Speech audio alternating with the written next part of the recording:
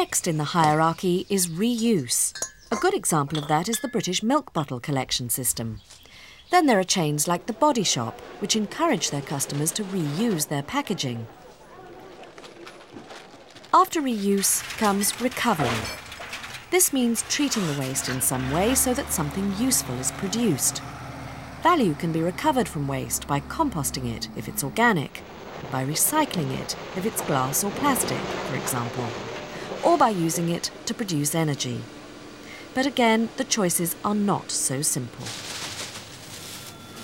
There was a very traditional view that you would always look at reduce, reuse, recycle. I think, though, that the views have matured such that we're looking to say, use that option which is most appropriate for that situation, because it might be that sending something for recycling might be environmentally not wise and economically not wise. You might spend more money and more energy sending it through the recycling loop than if you used virgin material again. So who are you trying to kid? I mean, who's benefiting? Is it you just because it gives you a nice warm feeling, or is it the environment?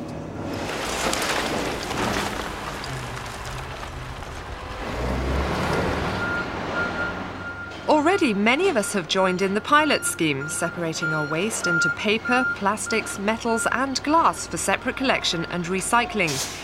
The contenders want to build something along the lines of this project in Milton Keynes, where there's one of Europe's largest recycling plants. Half the annual tonnage is paper and card waste, which goes for recycling. This facility handles 10,000 tonnes of waste collected from curbsides, with another 50,000 tonnes of industrial waste. Much of the sorting has already been done by the householder, but in this purpose-built facility, they have magnetic sorting to separate out the ferrous metals. Then both they and non-ferrous metals are recovered for sale. They'll separate plastic waste into 7 grades, from PET to low-density polyethylene. Overall, they've calculated that a quarter of domestic waste is diverted from landfill and recycled. There's a visibly useful product from this facility, as you can see in the piles of sorted plastics and metals which are going to be reused. The picture may not be so rosy for the plant operators where health and safety issues are concerned, and critics of the scheme point out that it can only handle part of the rubbish from the area and that the economics are unknown. There are the costs and the fact that markets for the recycled products are unproven. Also, we mustn't forget that the collection vehicles will add to the area's traffic pollution.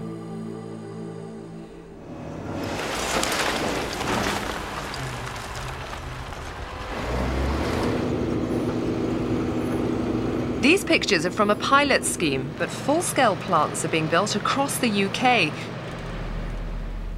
The pilot scheme uses waste products from the council's Parks and Recreational Department.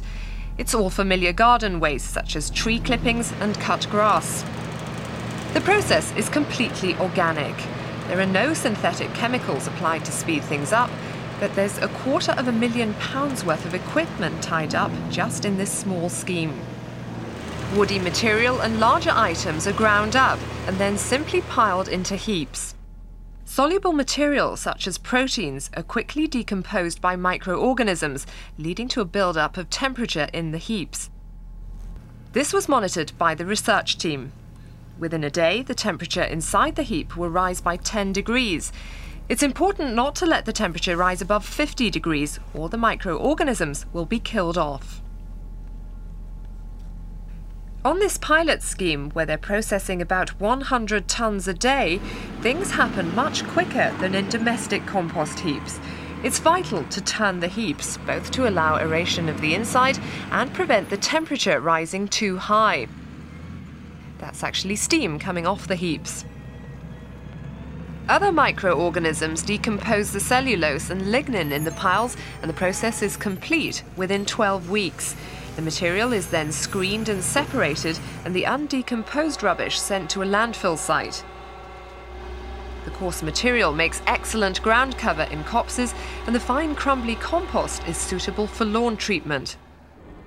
Like the material recycling option, this scheme is heavily reliant on finding markets for the compost, and the savings in landfill charge won't necessarily offset the collection and processing costs.